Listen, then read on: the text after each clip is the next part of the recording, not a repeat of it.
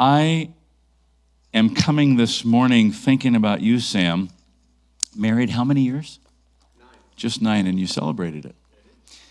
So when I was pastoring as a young man, when I was in my 20s, and at one time I was the youngest pastor in the district. I mean, I was so young.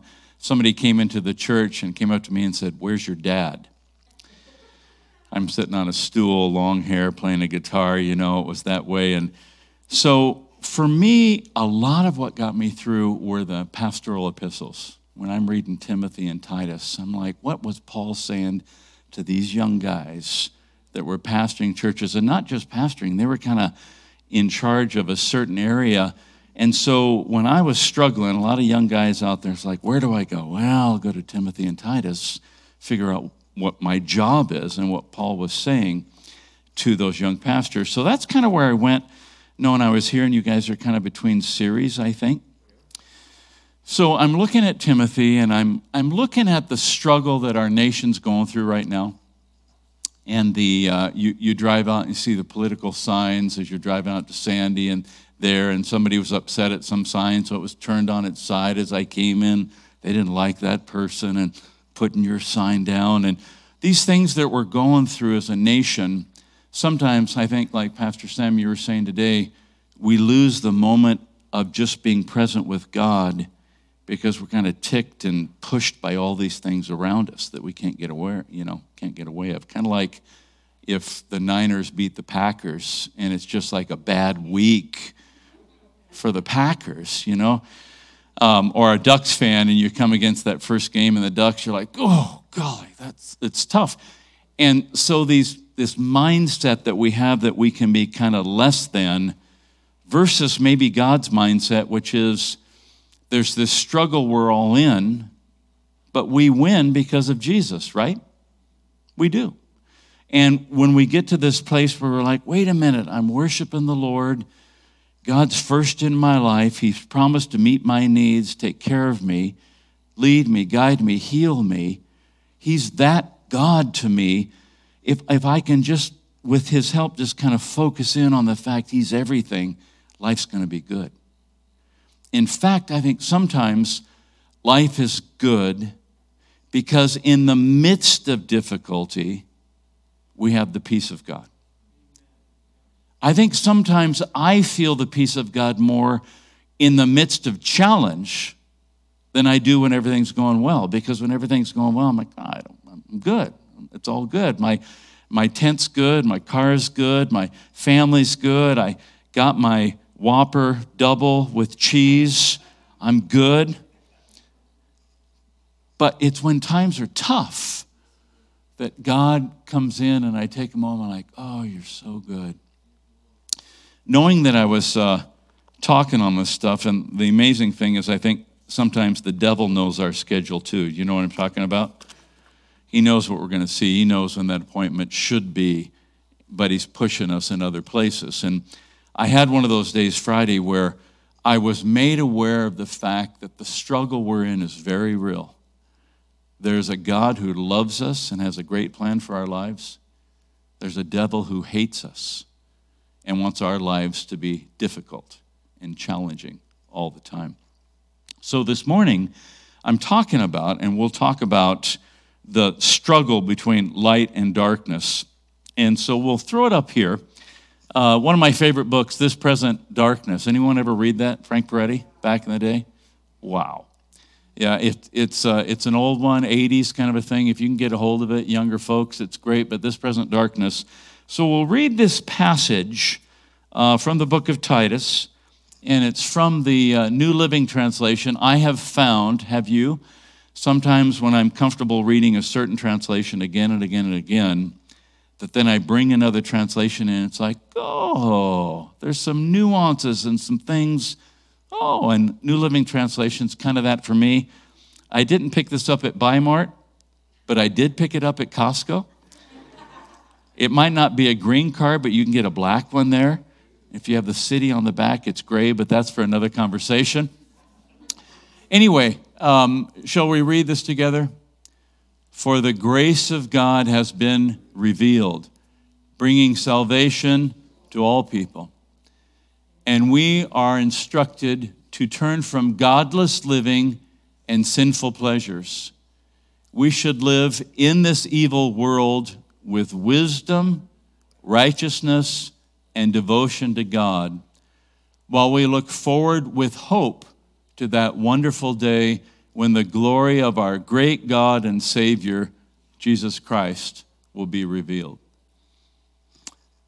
So again, older pastor saying this to younger pastor who's leading churches on the island of Crete, and he talks about this struggle that we're in. So he frames it this way: the grace of God has been revealed. It's appeared in Christ, bringing salvation to all people.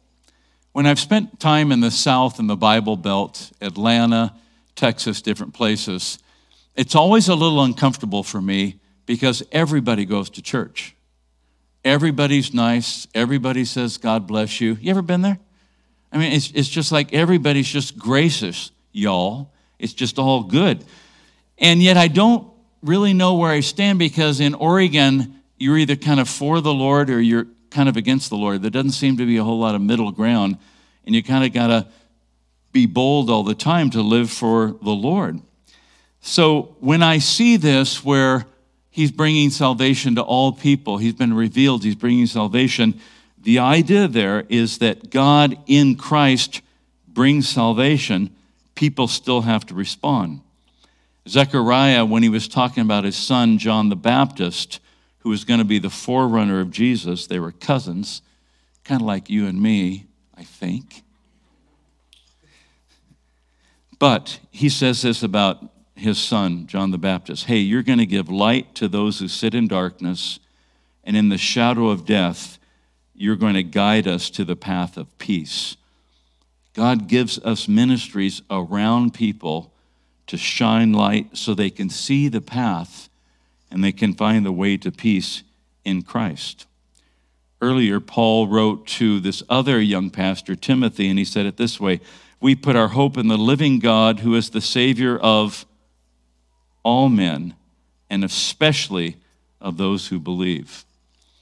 I was at a funeral yesterday and filled with people that were grieving for this young 40-year-old woman who died of an aneurysm. And there were a lot of people there that did not have a Christian background for sure. But they were there, and they were trying to honor this lovely young lady that was there. And the guy that spoke, Alpha Hayward, you know, Bubba, Alpha spoke. He talked about the gospel very boldly to everybody that was there, and then kind of put it out there for people to make their choice what they're going to do. And I think that's what we do in our lives. We live our lives boldly. We say what we say in the grocery store, to our family, in church, to people we meet. We put it out there in terms of our life with Christ, without apology. And then we make people make their own choices on what they're going to do with that. I can't save people. God saves people. But he'll use even a little thing in my life to get their attention. I think when we get to heaven, you're going to have people lined up wanting to talk to you about, well, that time that you said that thing to that waitress. Yeah, well, I was that waitress. And I was just having a terrible day. And I had prayed that morning, God, if there's a God, you got to give me a little bit of hope. And you were that guy, and you left that tip, and you smiled, and it's like God was in you. And I think that the enemy, again, tries to devalue those things, but God uses them because he's the Savior of all those that will respond to the Lord. So in the midst of this, where we're in this place where the grace of God has been revealed, kind of like these lights, whether you got them at Costco or Bi-Mart, but kind of like these lights that are just kind of over me, we're living under the grace of God as believers. And in the midst of that, Paul says, hey, you got to lead those people here in verse 12 to turn from godless living and sinful pleasures. There's a movement right now, I think, in the world, certainly in the United States, against revering God, against honoring God, against doing things that seem religious. And it's not so much the religion. I mean, we're here because we love God and we love each other, but there's a devotion to God that the enemy is trying to devalue. I think one of the reasons that there's so much coming against family, against gender, against unborn children is because the enemy hates God and he wants to hurt God by hurting his greatest creation. God's greatest creation aren't the mountains. It's not the amazing, although it's incredible, view on Bluff Drive out here. God's most amazing creation is you. You're the apple of his eye. And the enemy, if the enemy thinks, well, I can hurt God, how can I do that? I'll hurt his creation. And so there's this godlessness that's kind of being evoked and platformed, and the media has it, and a certain channel that my wife and I are just about to take away paying for, because at the kind of the internal mechanisms of that particular channel, there's such a desire to platform homosexual gay relationships that every new kind of thing that's surfaced that they produce has a relationship or two or three, and even in revision kind of stuff from the early 1900s and other places where that's there publicly, that it's just like, gosh, there's just such an agenda that's going on with that, that's a godless agenda. And Paul's saying, hey, have nothing to do with godlessness. In fact, turn from that godless approach. I love, Dave, where you said you're working for a Christian company. What's a Christian company but people that love God and respect God in the midst of it, right? Yeah. I work for a company, but there's Christians in it, and I love it. At times it feels like when I go to work that I've got people I'm on staff with them, and we're here to do our stuff because we all love Jesus, and wink, wink, we know what we're here for. Amen? So something as simple as turn from godlessness, Titus. Lead your people to stay away from a godless issue in society. Second, he says, again, simple, keep yourself, repent of, keep yourself from sinful pleasures. What do you mean, sinful pleasures? So, New Living Translation, again, a translation I'm working on, but here it is. 1 John chapter 2, do not love the world, and the word there, amazingly, is agape.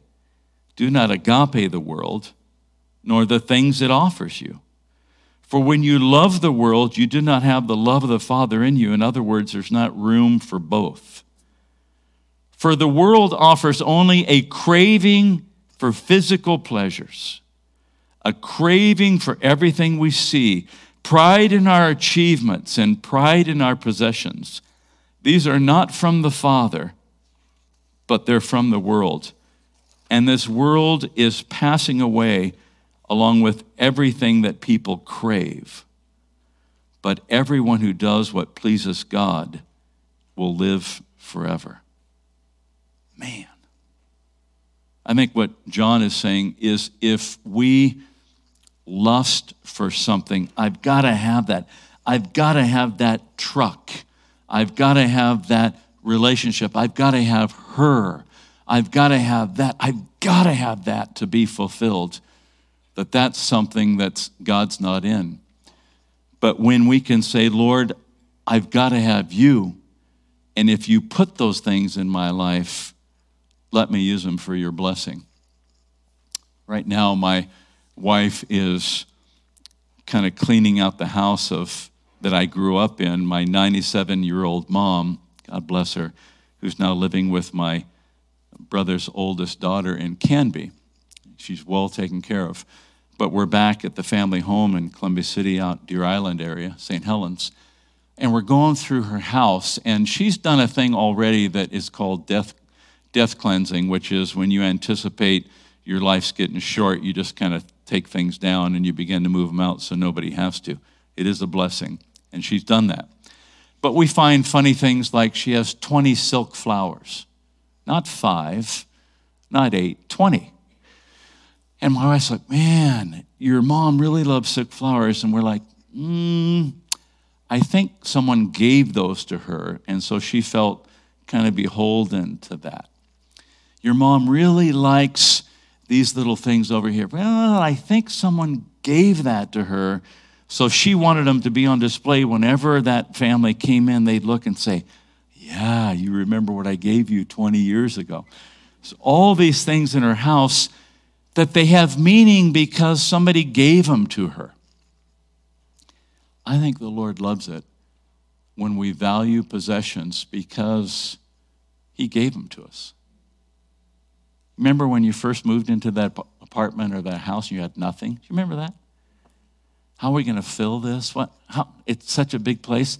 And then all of a sudden somebody gives you that couch or somebody gives you that. And you look around and you say, man, that has meaning because that person, or we wanted to buy that. And here's one of the funny ones for our family. We were at a place where we'd come back from California and we just joined staff at Sunnyside Foursquare, not much money, and just trying to make it. And we needed a stereo TV case.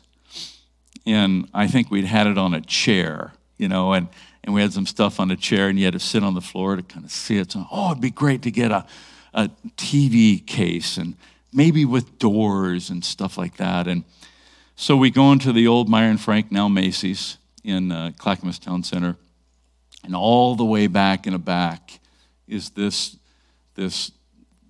TV console kind of a thing with a little scratch. And it was marked down, but I didn't think it was marked down enough. Sorry. And anyway, I think we got this for $220, $225, this amazing thing. And it's hard for me to get rid of now. It's so large, my wife's like, that doesn't really fit in the living room. Okay, we move it downstairs. Yeah, it doesn't really fit downstairs. But honey, you remember, I know. It's special to you. I get it. And so now it's got like the old VHSs in it. It's got blankets in it and all that, just because it has kind of like special meaning to me. God more than desires to meet our needs when we put him first in our lives. And I don't think in my mind, I have to have that in order for me to be happy. That's a worldly kind of thing. In fact, he says, 1 Corinthians chapter 7, Paul says it this way to the Corinthians: the time is short, we should live as those who buy something as if it were not theirs to keep. For those who use things of the world as not engrossed in them, for this world in its present form is passing away. So stuff is good, it's a blessing, take advantage of it, enjoy it, but don't set your heart on it. Don't set your mind on the fact that if I only have this, it's going to be great. Those are kind of things that Paul's saying to Titus, hey man, move away from the ungodliness, move away from the worldliness that's going to go there and lead people in a way that God is everything in their lives. Then he moves on to this a little bit more of a darker theme, and he says, we live in this present evil world. I love the fact, last night I walked out, and it was sprinkling. About 9 o'clock last night, excuse me, and it was sprinkling, and I'm like, wow, this rain, anything will take it, right? We'll take any rain at any time. It's the rain that kind of brings that green stuff back. It's the rain that allows everything to grow. We don't grow without difficult times. We don't grow if there isn't the rain. We don't grow unless there's stuff we have to live against. The goal isn't necessarily to eliminate evil. Excuse me. The goal is to live for God in the midst of evil. so people can look and can say, wow, I see light there. Because ever since Adam and Eve made that choice, there's evil here. Evil's only going to go away when Christ comes back and we get a new world and a new heaven and a new earth. Amen? It's going to be great. But until that time, the goal is not to eliminate evil. The goal is to lead people to Christ in the midst of it as they see, what is it with that guy that's so happy and worships the Lord and he just has something in him. There's something there. I want that in my particular life. I want that here. So he says, in the midst of this present evil world, to live with, and just simple things that Paul says, I think it's incredible, to live with wisdom. That is, taking things in and making right choices. Proverbs says, the fear of the Lord is the beginning of wisdom. That's right, Proverbs 9. When I fear God and I allow him to work in my life, thank you so much. That's perfect. Fred Meyer, I'll take it. It's all good. It's all good. People are like, why does he? It's all right. It's all good. Thank you so much. Fear of the Lord is the beginning of wisdom. Truly, it says in Romans 8, think about this one. If God gave us Christ, how will he not, along with Christ, graciously give us all things? Romans 8:32. The greatest thing I have in my life is Jesus. He's the best. And if God has given me Christ, how will he not, along with Christ, give me wonderful family, healing, provision? It's incredible. I think as Americans, as well-to-do Americans, we got to remember the very best thing we have is God and the relationships with family and each other. Amen? There's a time in David's ministry, King David, that he had everything he needed. He was king over people that called him as king. He just had everything. And so he's walking on the terrace of his house one night, and he looks down and he sees this woman. And he wants this woman right now, Bathsheba. And so they get together, and later on, when God is speaking discipline to him, he says this, he said, David, I gave you everything. And if you needed more, I would have given it to you. Isn't that amazing? If you have a sense in your heart that I need more, then God knows that. I need my marriage to be improved. God knows that. Lord, I need your provision. God knows that. Lord, I need a close friend that's not going to, when I share, is going to tell other people about that. God knows that. How sad it is when we set our mind on, I've got to have this, and we get it, and it goes bad because we got it ourselves, rather than waiting for the Lord to bring that. It breaks my heart when I do things that God would say, if you would have just waited, I had that for you. So, again, living in this world with wisdom, making right choices. Again, earlier book to the other young pastor, 1 Timothy chapter 6, command those who are rich in this present world not to be arrogant, nor to put their hope in wealth, which is so uncertain, but put their hope in God, who richly provides us with everything for our enjoyment. I have a close acquaintance that built a spec home on speculation this last year, and took out debt all over the place to get this spec home built, and was just ramping up to sell it, and the interest rates change. And they go from high 2s to 3s to 4s to 5s, where the front of the Wall Street Journal this week said 6% interest now on home loans. And so he is caught now with a $500,600,000, $675,000 house that won't sell.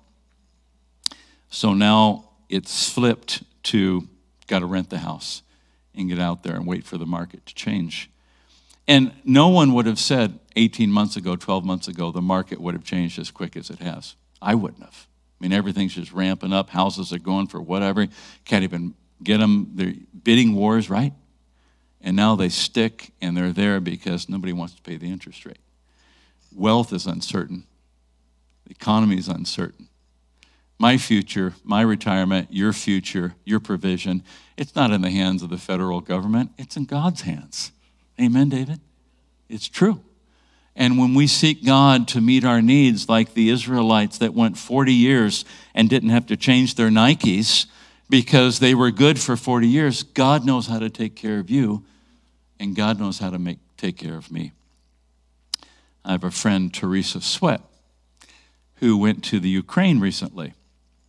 And she tells the story that she had taken another trip was going to take another trip to Africa, and it didn't work out, so they were trying to get the refund on the tickets, and they were expensive tickets. And before she wanted to commit to going to the Ukraine recently, she wanted to get her refund back from her trip to Nigeria that didn't happen.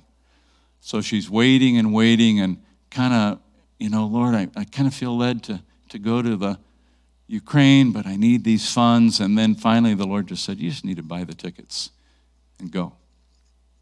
And right after she bought the tickets in anticipation of going to the Ukraine, she got the notice back from the airlines that the tickets that she bought for Nigeria wouldn't be refunded. They were non-refundable. And she was telling us the story. She said, I don't know if I had waited for that communication to come back if I would have gone to the Ukraine. But as it was, God spoke to me and said, you go, not based on where they get the money back. You just go because you're obedient. And sure enough, of course, the Lord used her greatly and formed wonderful relationships in that difficult thing. And I thought, man, what a great example that we make decisions, and she made a decision that's going to affect many lives forever, not based on if she had what made her comfortable financially, but that she obeyed the Lord that gave us everything already. Amen? So we put our hope in God, which richly provides for us. Secondly, it says in this passage, not only wisdom, but righteousness, making right choices, just simple things, living in this present world with wisdom, but living also with right choices. As I see it, Pastor Sam, and there was a pastor that mentored me on this one, when you look at righteousness in the New Testament, it seems to be used a couple ways. It seems to be used that there's a righteousness God gives us that's a right relationship with God through Christ. So we're justified by faith. We're righteous before God. I can't earn that. Jesus just gives it. Amen. It seems also to be a way that works out in my life with righteous choices.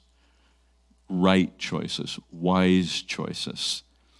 I love it that Paul's just saying, hey, make right choices as you're in this present dark world. Do you remember Joseph, one of my favorite guys from the Old Testament?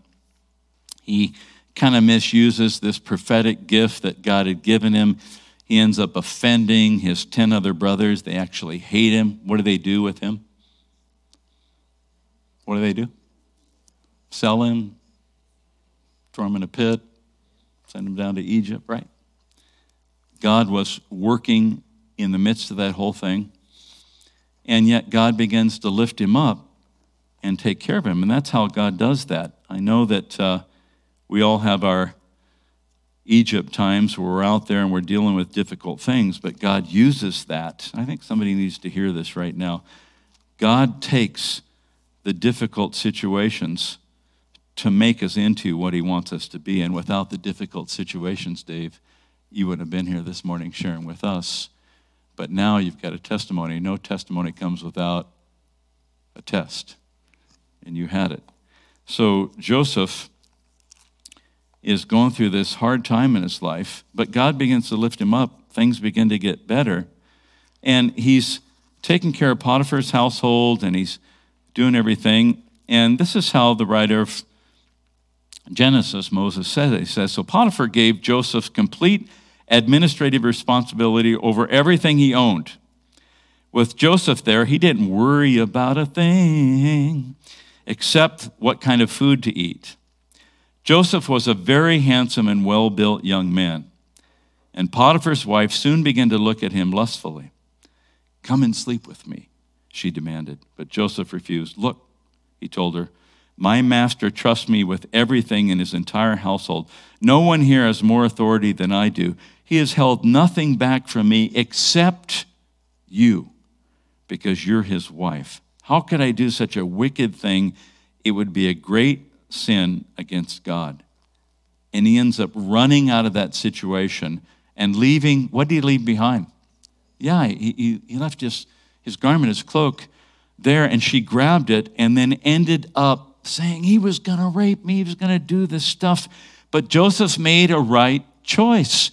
He made a right choice in the midst of darkness, and we're reading about it now. At the funeral I was at yesterday, it's amazing how people remember things about individuals that come out at the funeral that you're like, I never knew that. Oh, I didn't know. What a great story. Wow, so great. We kind of get that here with Joseph. Making right choices helps us live powerfully in this present evil world. And then lastly, where he says, living in devotion to God. The interesting thing is the word for devotion to God, the pious word, is the opposite of the word earlier where it says godlessness. So instead of being godless and giving myself to believing that philosophy, I'm going to be devoted to God, godly. I was reading up on that, and one of the guys says, you know what that is really is a person that shows proper behavior towards himself, proper behavior towards his neighbor, and proper behavior to God. Sometimes I think the enemy works overtime trying to make us think that this Christianity thing is a lot more difficult than it is. It's challenging, but it's challenging in a way of keeping my relationship with God as the main thing, keeping my relationships with people clean, asking for forgiveness where I need to ask for forgiveness, being able to live in this present worldly darkness with God, your wisdom, and God, right choices, and a devotion to God that's correct. I've probably said this here before, but I have found recently in my life that what I used to do for many, many years was I'd get up in the morning and I'd try and read the Bible and try and think about the Bible and maybe try and get through an amount of scripture in hopes that what I did that morning would carry me all the way through to the end of my day. What I've currently begun to understand is that in many cases, it's a wiser approach for me to try and spend time in devotion to God early and try and find some time during the day where I can grab some time with the Lord, and trying to find time and making time before I go to sleep. It's not so much how long I do it, I'm finding, but the devoted piece of it. God, I need your help this morning to make it through my day, middle of my day. Lord, somehow I need your help to continue to let your grace work in my life and work through my life at the end of my day.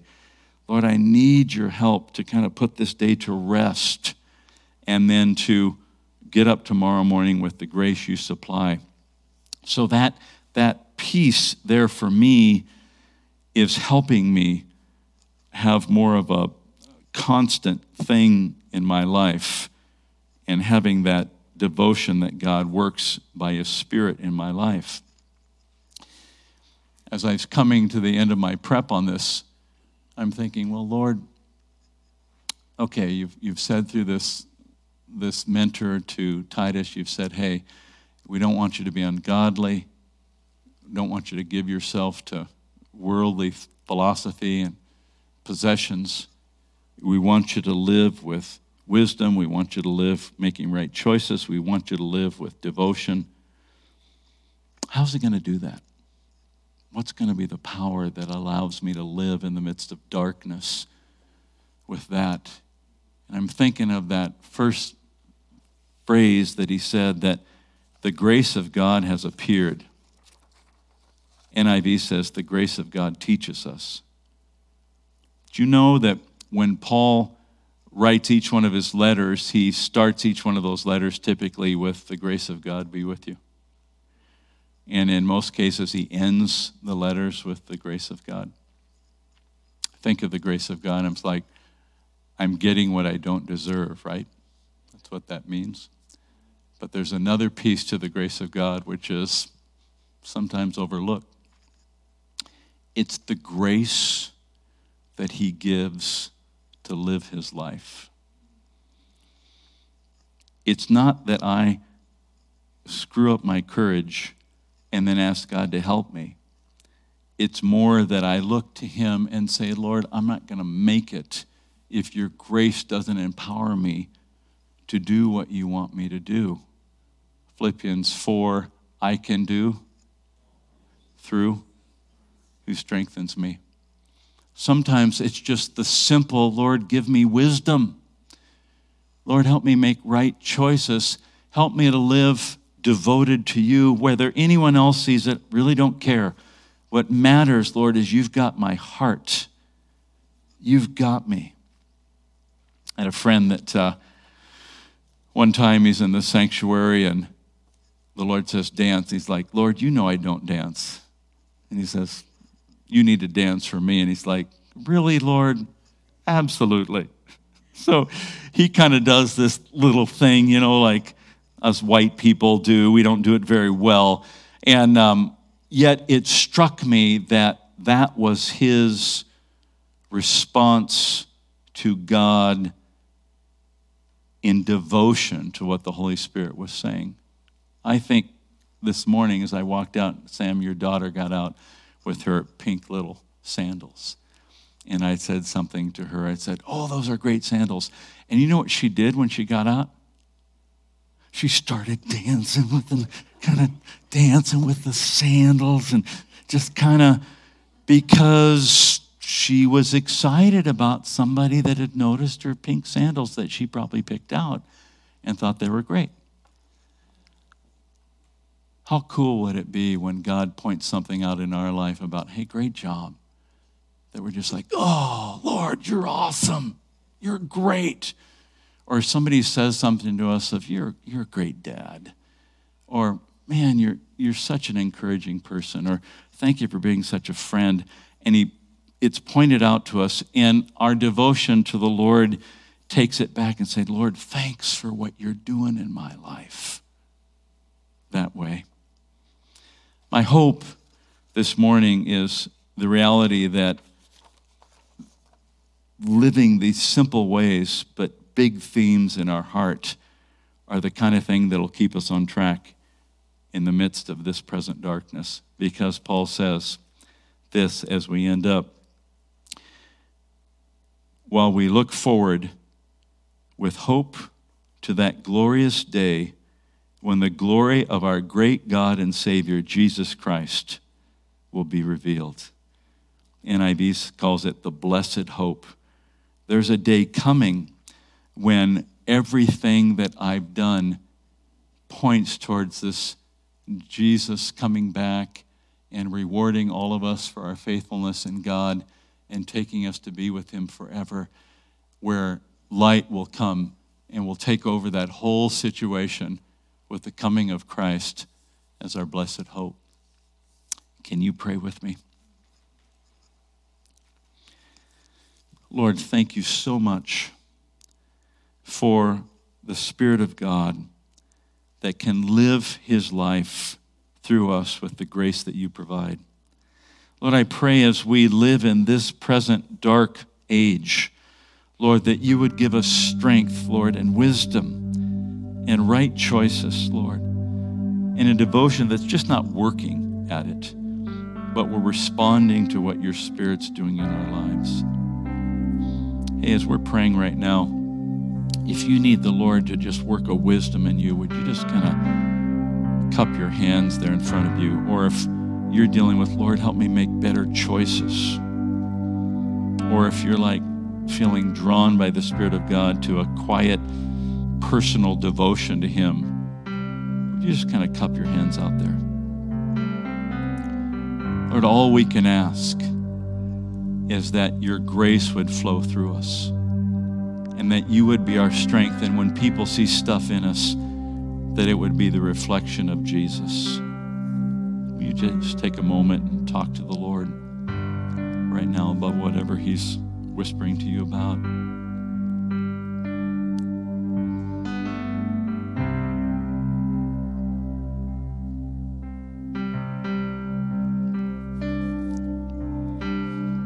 Sense that there's some folks here that you've been devoted, but you feel like you've been pushed back for that. You've kind of been kicked back because they didn't understand what you did, what you said, or you were seeking to be obedient.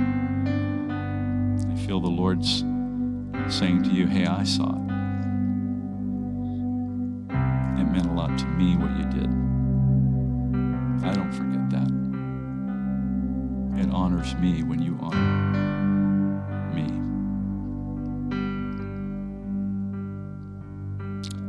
And I pray for a new youthfulness in our hearts towards you, a willingness, Lord, to do amazing things when you lead us, as you guide us in our devotion to you, Lord. Help us remember David, that was before your ark, Lord, wildly worshiping because you had done great things and will do great things. Thank you, Lord. And Lord, we pray over this state in the name of Jesus. Can you join me, folks? Lord, we pray a breaking, Lord, of the darkness in Jesus' name. We pray light all through our state, people that love Jesus, Lord, living light for you, unapology. With boldness, Lord, with right choices, with wisdom, Lord. Let the light permeate the darkness. And let those, Lord, that have given themselves to evil see light and come to you. Even in this political thing coming up, Lord, we pray the gospel would be raised up, Lord, in our state as the answer for our state. In Jesus' name. Amen. Amen. Amen. Hey, God is good. He also heals bodies. If you have an area that you need healing for, can you just kind of be bold and stand real quick? And we're going to pray that God would heal your body. Anybody need healing right here? Can you stand up?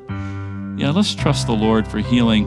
Can those if you're around somebody that's standing up, can you move over there and lay hands on them and ask, hey, what am I praying for? How can we pray for healing? You just ask them real quick. Everybody's got somebody laying hands on them back here and praying. Yeah, let's trust the Lord for that. The Bible says that we'll lay hands on the sick and they'll recover. Lord, we're asking for these folks as they're being prayed for right now in Jesus' name, that you'd bring healing. In Jesus' name, Lord, bring healing, Lord. In the name of Jesus, Lord, we pray for bodies. We pray for internal organs in the name of Jesus. Lord, we pray for headaches in Jesus' name, and backs and limbs, Lord, in the name of Jesus. Lord, for those maybe that aren't here that need healing, we pray healing in Jesus' name. Those that are watching, Lord God, you said that you would confirm your word with signs that would accompany that. So Heavenly Father, for your glory, Lord, for your glory, Lord, heal your people. Touch them, Lord. Heal them, Lord. Let them feel in their bodies, Lord, your work and your goodness and your grace, Lord. Thank you, Father. Lord, things that have lingered for a period of time, let them linger no longer. In Jesus' name, and all God's people said, amen. Amen. Thank you.